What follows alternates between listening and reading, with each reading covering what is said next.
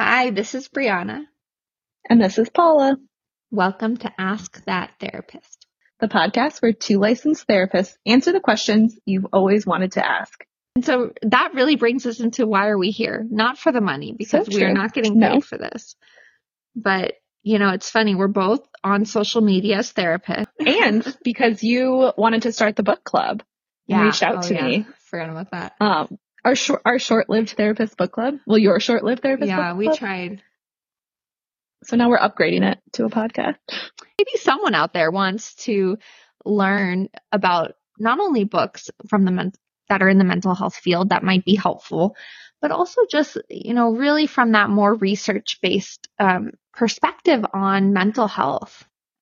Yeah, I think that's been what I've really liked the most about the more of my book themed Instagram is just finding everyone else who's really interested in these books, or finding someone who hadn't heard of it and then read something that's super helpful. It's building this really cool, empathetic community, of people just kind of learning new things, finding new support and resources. Yeah. It's been really fun, and definitely you and I have exchanged some great book recs and read the same things. Yeah. And really being able to work through and have that time, because with these reels and with the, under a minute Instagram and the way people's minds and brains don't, last long on that when you're in those sites or on TikTok is that you don't have time to dive into the gray and the nuances of psychology and mental health. Yes. I think that's why there's so much of that pop psychology, which is because it's sort of easy to digest. Right. And healing and growth is not. It's like you said, there's the nuance, there's the gray, there's reading something and taking what speaks to you and leaving what doesn't. So this is hopefully going to be a way to do that. That's more, and I think fits more with how you and I even discuss books in the first place, when we talk about them. Yeah. Yeah. And I love how you said, and that DBT skill of it can be so many things. And I think this is that, because we were exploring, how do we even talk about this, or how do we create this space, especially in the therapy world, it feels like to a degree, a lot of this information is gatekept, and in the sense of you have to pay, and especially if you really want those more in-depth analysis of childhood and really trauma and the complexity of it and somatic therapy, there's a lot of skills that are free resources and through books, but a lot of it is gatekept. And so how do we break it down to really work with people's questions, when they don't have the time or money to go to therapy? Yeah, I think that's always the hard part. Doing it all on your own can be really hard, and stuff might come up that you're not prepared for, which, hopefully by maybe reading a book beforehand, you get a little bit more of an insight into that. And I've read some that do a really good job of being and when these things kind of pop up, take a break from this book, go check in with a therapist. This book will be here later, come back. And I think that's always a really beautiful way to do it too, is just acknowledging that it is really hard and there's so many great resources, and that you can take your time, that it's not a race. It's not despite the fact that I read a ton of them. Well, you're a fast reader, more than the average, I will say. You'd read a book in a minute? I mean, practically. Yeah. And I read a lot of the self-help so that I can actually talk about them. When I'm reading them for myself, completely different process. Yeah. Which is hopefully going to be more of how we talk about it here, of how do we integrate some of this information? How do we understand it? Put it into context. I mean, that's our whole hope, is we're going to dive into it, but it's more, we're going to have the Instagram and these questions where you can, when we tell you upcoming the book that we're going to be talking about, we want you to ask questions, and that way we can kind of answer and talk through and discuss what your burning questions are about these topics. Yeah. And questions if you've read the book, questions if you haven't read the book, any of the above. We want to answer sort of all of those, and perhaps expand into other things like different therapy, how to find a therapist, what to expect, just sort of these topics that we can answer questions, but definitely starting with these books. You don't have to have read them to ask us questions or to listen to the episodes about them. That's for sure. So I think let's talk a little bit about what's to come. So what we're hoping is that we'll kind of like we said, sort of near the beginning, we'll talk about different books. And before those episodes, before we record them, we'll ask for questions from everybody about the book, about what you read in the book, anything like that, or if we have other topics that we talk about. So our first book-based episode will be the next episode that comes out. And we're going to be talking about the book, Why Has Nobody Told Me This Before? Delves into these different topics and talks about some of the like quote unquote basic psychoed information. And so we'll talk about that. So we'll post onto the Instagram, the Ask That Therapist Instagram, as well as our own individual Instagrams, asking for people to submit questions about the book, and then we will answer them on the podcast. We're excited about that one. I really liked that book. I've shared it with students a fair amount. So it's a good sort of like primer into what's all this stuff that we talk about. Even in the intro, I was like, wow, we need to read parts of this intro because it just really, we'll save that, but it's a really powerful book. And I think when we conceptualize mental health, psychology, how do we heal? Like we want to sort of bring things to you all in all these different ways to help you access this information, learn this stuff, psychoed. And I think like what's in this book shouldn't be kept behind the therapist's like door. So I'm really excited to talk about it. I'm going to flip through it as well. And I'm interested to hear what everyone's questions are about it. So this will be great, which I think brings us into the first question. Briana, do you want to tell us a little bit about what you focus on, what you do in your practice? Yeah. So trauma and somatic therapy is my specialty. Specifically, I use trauma-informed yoga, meditation, breath work. I'm trained in trauma-informed yoga through Yoga Alliance and different certifications, and just throughout my years of integrating it, not only for myself, healing from complex trauma, but also just in the room with clients, finding that you really have to bring the body into the therapy room when you're working through things that are chronically held, such as trauma, anxiety, grief, things like that. And then also I'm an EMDR therapist. So a lot of the stuff I do is through very much that EMDR lens, as well as that somatic therapy. Love that. Can you do a quick synopsis of what EMDR is? Ooh, yes. I mean, there's so many, like I could do a 1 or minute. Anybody listening. I could do the 10-minute version. Like there's so many cool. So we'll do the version. Wait. Yeah, do the 1 minute. I'm curious. So basically EMDR is eye movement desensitization and reprocessing. That's what it stands for. But what's cool is it's actually a therapy that's much more than eye movements. Essentially what it is bilateral stimulation on the brain. And we do that while you're doing eye movement or alternate tapping on the body or through alternate sounds or watching a light bar.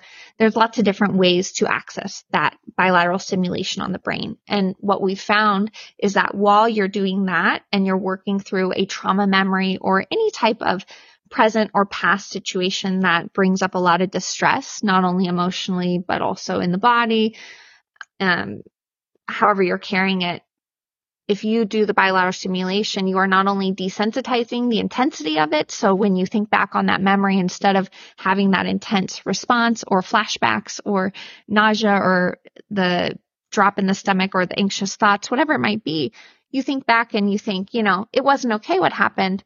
And yet I'm okay now and I'm in the present now. So it's this whole idea of working through the past in order to show up in your present and also work through the future triggers and fears. I think that went over 1 minute. I could keep going. I love EMDR. Yeah, no, it's actually like a whole other. I'm very passionate about it.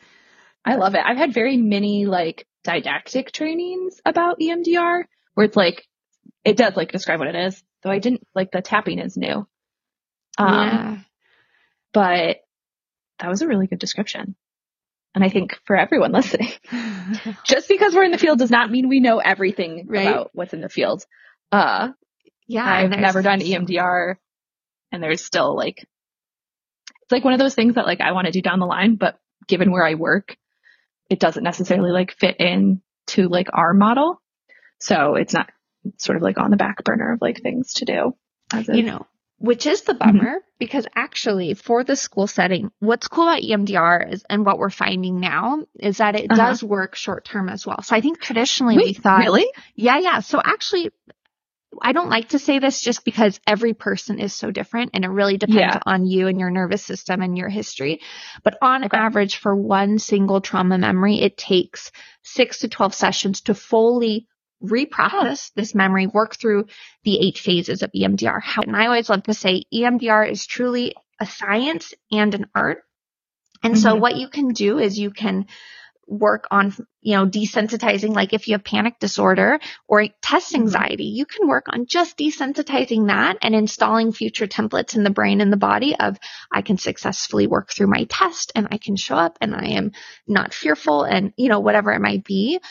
There's other things where you also do EMD, which is a shorter form of EMDR. And that's where it's so overwhelming because you have so much complexity of maybe trauma or grief or loss in your life and your system can't tolerate it. It's just too much. You disassociate a lot. You can't tolerate traditional EMDR. So we shorten it and we just desensitize everything going on. And so it brings you back to a baseline. And yeah, there's still work to do, but at least you can have some functioning in your present. So there's a lot of different ways, or it's installing. There's some really cool resourcing that we do through EMDR of creating these healthy skills to navigate triggers in your daily life that you learn through this process. And so those are other ways of, even if you have one session, we can do a lot if we're doing it through the lens of EMDR, which is truly a brain and body based therapy. So yeah, Paula, you should get it. You can't, just saying. Yeah, you can't see my face, but I am like full shock. I knew it cool. Could be like somewhere in the like 10 to 12 session manageable in my setting, but yeah, that's so interesting. Oh man. Okay. Well, I know what I'm going to be looking up later. Yeah. And I think especially effective therapy, which is what I love about it. So you're not wasting a lot of your time doing it. Yeah, absolutely. And like I work in higher ed, and for anyone who knows anything about the state of higher ed right now, college students are having a hard time. And so we see a lot of students, which means we have to be more solution focused and there's shorter term sessions.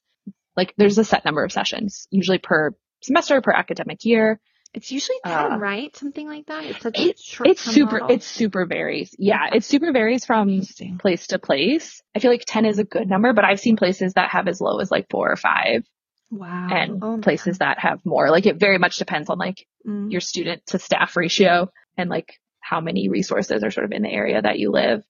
But it is definitely still like solution focused, a lot of trying to like reduce symptoms. And a lot of times, like I get to be the first therapist someone has, which is really kind of fun and special. Yeah. So it's more of like an intro to therapy. Let's learn some skills, get into the stuff we need to get into. And then, okay, what do we do to find longer term therapy next, or, figuring out what to do next time. Like some people will sort of space it out their sessions and see me multiple years in a row while they're at the school. But it does mean that like, we're not, it's real different than that like weekly therapy where you get to like really get into stuff. It can be more of a like management of it sometimes than like the deep trauma work. Like I don't do a lot of deep trauma work that we would send out just because it's not the place that's going to be most helpful. Yeah. And could be harmful. So yeah, way more re-traumatizing and activating. Yeah. If you don't. Yeah. So instead I do a lot. Exactly. Instead I do a lot more of the like supporting for safety, trying to like build up sense of like physical safety again. And that recognition of like, that was then, this is now. And then find a trauma therapist they can see regularly. Mm-hmm. Yeah, for that longer term work. What is your favorite type of backgrounds that you use? Is it like DBT? Because I'm thinking when you think of focused therapy, talk to me about what you use. I conceptualize in a like much more psychodynamic lens. So that's sort of how I see clients and like talk about it. But in terms of the like skills based, we love an ACT, we love a CBT, we do DBT skills. So like I pull those skills, like whatever this is going to fit best for the student. But the way that I conceptualize working with them is more psychodynamic. And like I talk a lot about patterns with them and connecting past to present. It's also, I think, fits really well because it's a lot of students' first time living away from home and sometimes getting to see that like not everyone grew up like them, that sometimes what they went through isn't like the best. Yeah. Not And healthy. so- Like we thought it was. Exactly. Yep. So helping them sort of understand that Yeah. and then how that's shaping what's going on right now, or why that might be affecting what's going on right now. And to kind of like build those connections and then the skills on top of that. But you'd be surprised the number of kids where like getting to, or they're not kids, they're technically adults, they're young adults. With their inner child for sure. But their inner child for sure. Oh, for sure. But where like getting to see those connections, they're like, wait, what? Like, what do you mean? Like, it's all just oftentimes a lot of new information, like even the basics that we would sort of think of as like, not common sense, but like the stuff that I think like you and I sort of forget, not everybody knows. Right. And I think that's a little teaser for our first book. Yeah. That's actually why we picked our first book, which is so funny. But there's like those moments in like those conversations that I have with students that can be hugely helpful and can kind of take things forward for them to be like, oh, okay, like this is normal and this is what to expect, where maybe they grew up in a household that had no language around mental health or emotional wellness or emotions, period. Like I'd be called like a generalist. Like there's nothing that I have not seen walk through the door. Yeah. Whether I'm the best person for all of those things, definitely not. There's stuff that we, send out of the clinic, but we see it all and figure it out. So I definitely don't have like a niche or a specialty, unless like the age range of like undergrad and grad students is like, that's the niche. As opposed to like a presenting. Yeah. And then also I think that, like you said, that psychodynamic and generalist of the really a lot of that basic psychoeducation, teaching even what is emotions and things like that. Yep. What is psychodynamics? I don't know if everyone knows that term even. In the, like, the way everyone's going to, I think, be able to be like, yes, it's just Freud, except for we do not love Freud. Agree with that. We do not agree with everything Freud said. Right. He got us started in where we are today, but just, missed the mark on a few things. Yeah, we leave that could some be behind. A lot of other people like followed off of that. So Winnicott is one that's in there. I'm now on this, like, obviously going to blank on every psychodynamic therapist ever, but it's more of, I think the focus is more on the past and the patterns that are built as opposed to the current day symptoms. Like the current day symptoms are telling us something about the past. And I like to look at like I talk about not necessarily like the subconscious, the things they don't know about, but the things that they haven't made the aware, like the connection to. Right. A lot of the different relationships they have with other people, but also their relationship with themselves and their relationship with the world at large, or like the school and the different people sort of in between the home life and the like world at large, but sort of looking at these different ways that you see and relate the information that you gather from outside and from your sort of like internal experience. Yeah, which is so important with everything going on in this world. And yes, especially working with college students, they're about to delve into a world that scares them, and I think scares us. But absolutely, they grew up.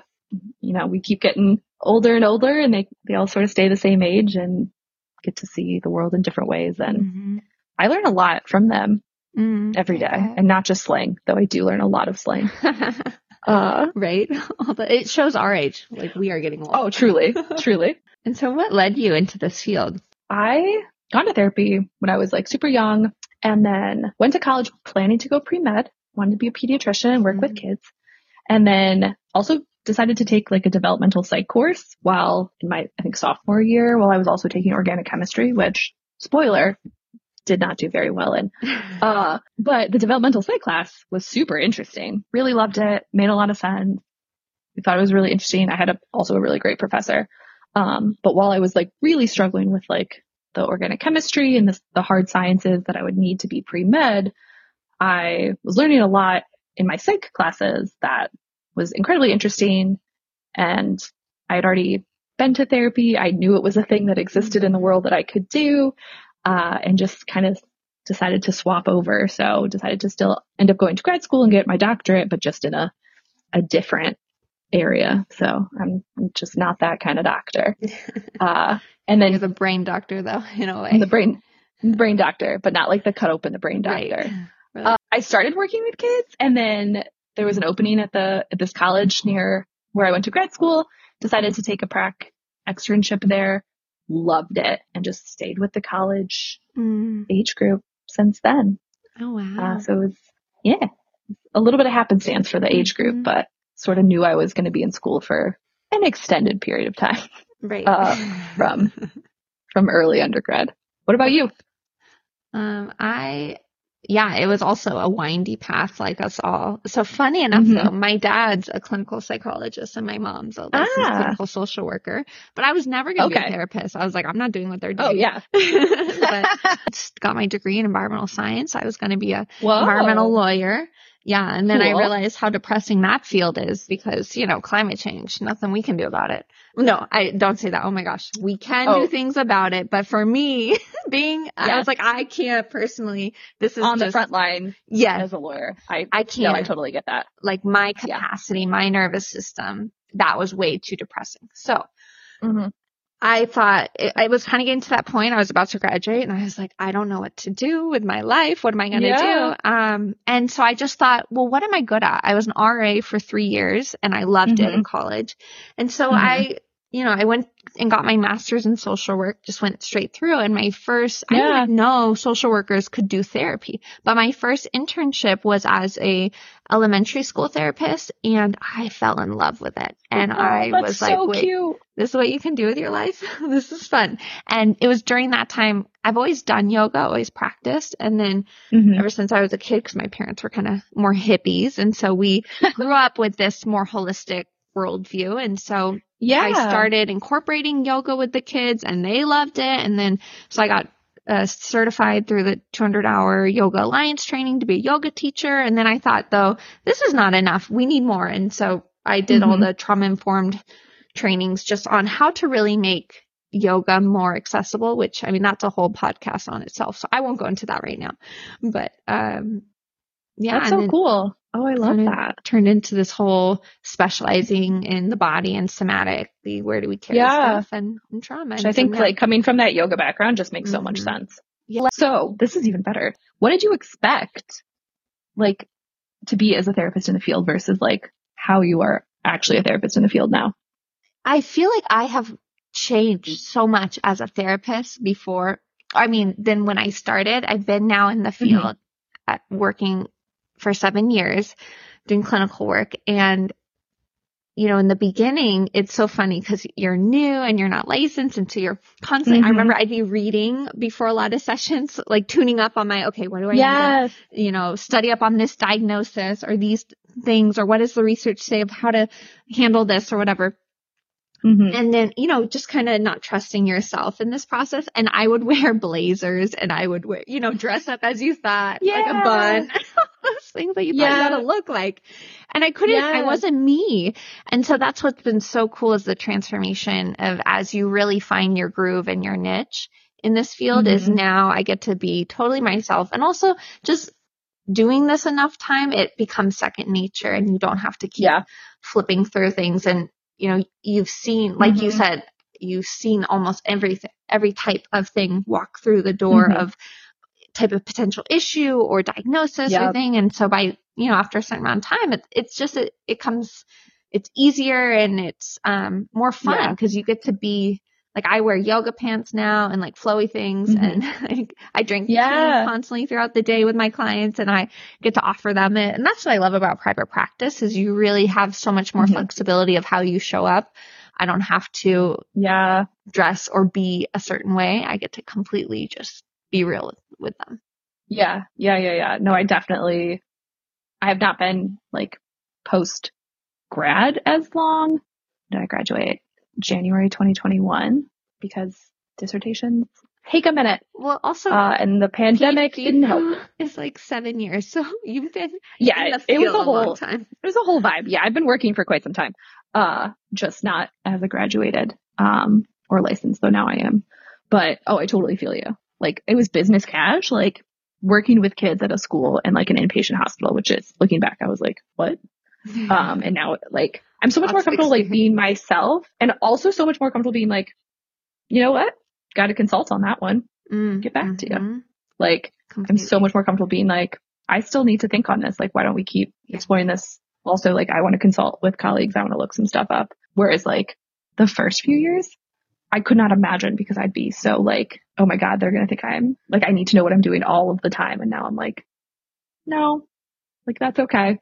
And I've done that before, and students are like, oh, great, cool. Like, yeah, I want you to make sure you are looking it up or whatever. So I totally feel you. Yeah, that's the cool thing too of referring out, where it's, Mhm. I don't have to be the expert in everything. I only have to be in my niche. And if I don't know, Yeah. it's okay. It doesn't mean I'm not a competent therapist. Yeah. Oh my gosh, yes. If you there's no way to be a competent therapist in every single thing. Oh, Impossible. Yeah, it's impossible.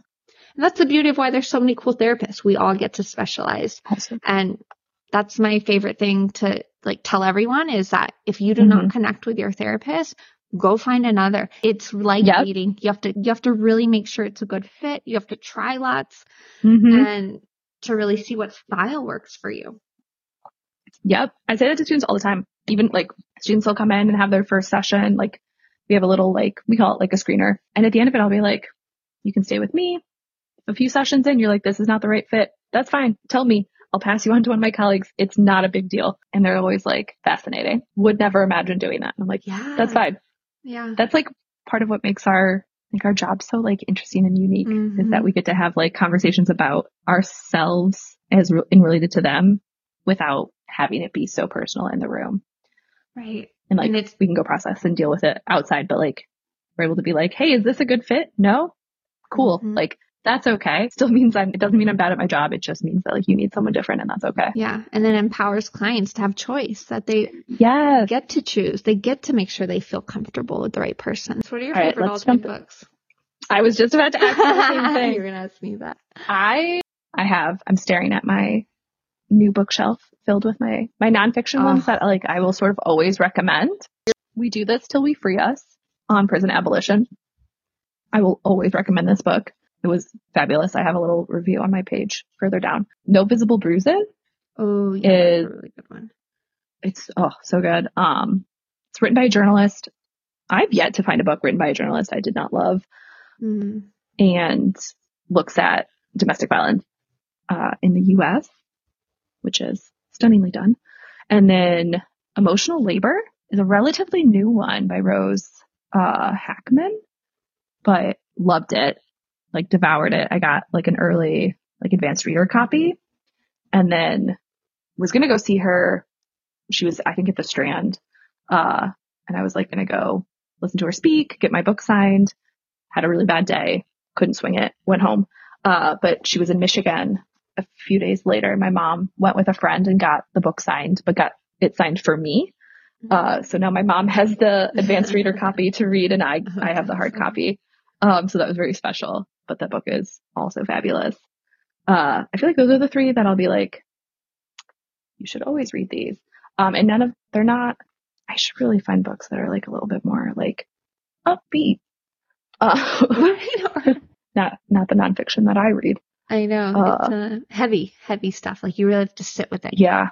Which is why we're talking about it. We're doing a whole podcast, because very true. You can't just quickly very read. True. And like, you have to really, really think and explore. Yeah. So what about you? Oh my gosh. Well, there's so many. And so it's so funny, because in grad school, that's when I really dove into trauma. And it's funny why I was even drawn to trauma. I think it's because of just some stuff that happened in college, and really witnessing, a lot of the college campus, just the issues with rape and sexual assault and that whole college campus culture around it.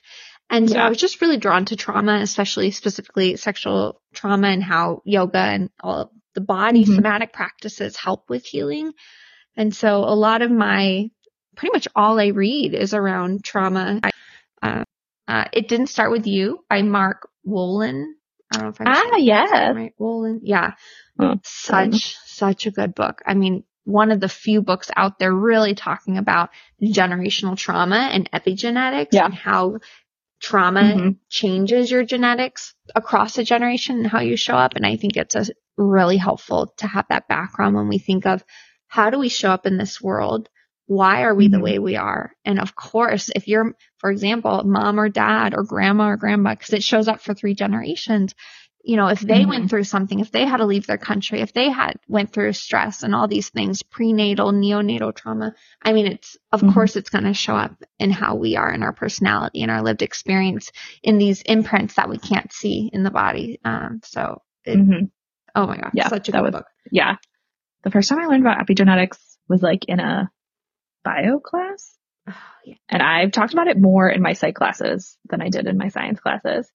To be fair, I didn't go very long in my hard science classes.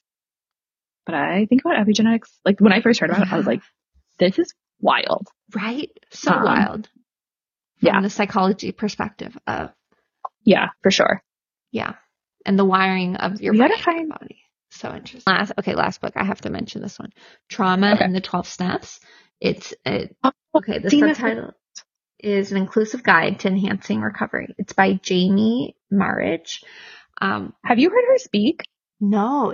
Have you been in person? No, sadly. But I heard her on a podcast that I don't remember which one it was. Dang it. But talking about her dissociation book.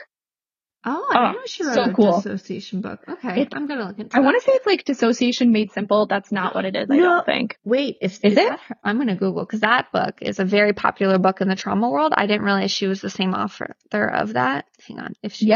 Because if she is, that's on my book to buy. Oh, it is. Wow. Oh, that's so funny. It is. Okay, then I have to get that book too. Yeah, and her Instagram, like her reels talking about different like trauma books and stuff. Yeah. Stunning. Oh, wow. Okay. Yeah, I heard her do like an interview about the dissociation book on one of my like therapy podcasts or like therapist podcasts. I can't remember which one. There's like a couple, but I loved it. I was like, I could listen to you talk about things forever. Oh, that's so cool. But Trauma and the 12 Steps is on my never ending TBR. Right. I know. Same. To be read list. It is always being added to. But what's so cool about Trauma and the 12 Steps is because I really feel for the recovery community or people going through addiction. One of the facilities I was at for a couple of years was a rehab. And what's so horrible about our mental health care system is we separate with insurance. If you have substance abuse, you're going to be in addiction primary. We're not really addressing mental health. If you have mental health, we're going to be in mental health primary, and they keep it so separate. And the issue is with addiction, I don't know any addict who does not have trauma or some type of mental health issue going on. That's that true co-occurring disorder of both. But yet in the addiction world, we do not do it. We say that's it. And then maybe when you're sober, we'll address the trauma. But the thing is, if someone has trauma, they're not going to get sober because it's so overwhelming to be sober and to be in their body when they haven't addressed or gotten the skills to address that. And so, and like AA is not the method that everyone needs, but it's about that in his books. I've only read Myth of Normal, but I like know he referenced his other books in there. But I think he talks a lot about how like this separation of those two is problematic, which and so but what's so interesting a whole other podcast, right? And then in the addiction world, the 12-step model is pretty much the main model that people follow. And so what she did with this book, and there's a corresponding workbook, is she basically takes the AA 12 steps and remakes it, or not remakes it. She just adds and embellishes and really explains trauma and makes it in such a beautiful way that it makes complete sense. And you can actually still use some principles from AA, but through that trauma informed lens. And because I think that's one of the big issues of AA is they're not trauma informed. Yeah. So you were saying she takes the like 12 steps and like incorporates like trauma informed care basically sort of into them. That's so cool. Yeah. And just makes it very accessible. Love that. Yeah. You know, disclaimer from our end is that this is not a substitute for therapy. If you do need therapy, we always recommend, reach out. There's a lot of low cost options, sliding scale options for different therapists. And so knowing that whatever you do need as you work through your journey of healing, that we are hoping to just be maybe one more tool in your toolbox of bibliotherapy, or this idea of, even though we're not bibliotherapists in this episode or in this system, it's more, how do we use books as a beautiful resource to add to your tools of journey? Yeah, add to your absolutely. journey. Absolutely. No, definitely. And I think an episode more in depth about how to find a therapist might be warranted. So if you have questions about that, send those to us, which actually, if you have any questions or book recommendations, books you'd be interested in us talking about, you can email us at askthattherapist@gmail.com. So all one word, title of the podcast, askthattherapist@gmail.com, as well as on Instagram at askthattherapist. And you can shoot us questions or book recs in there as well. Well, that's our time for today. You got this. Talk to you guys later. If you found this helpful, please rate and review. This helps us increase mental health awareness throughout this podcast.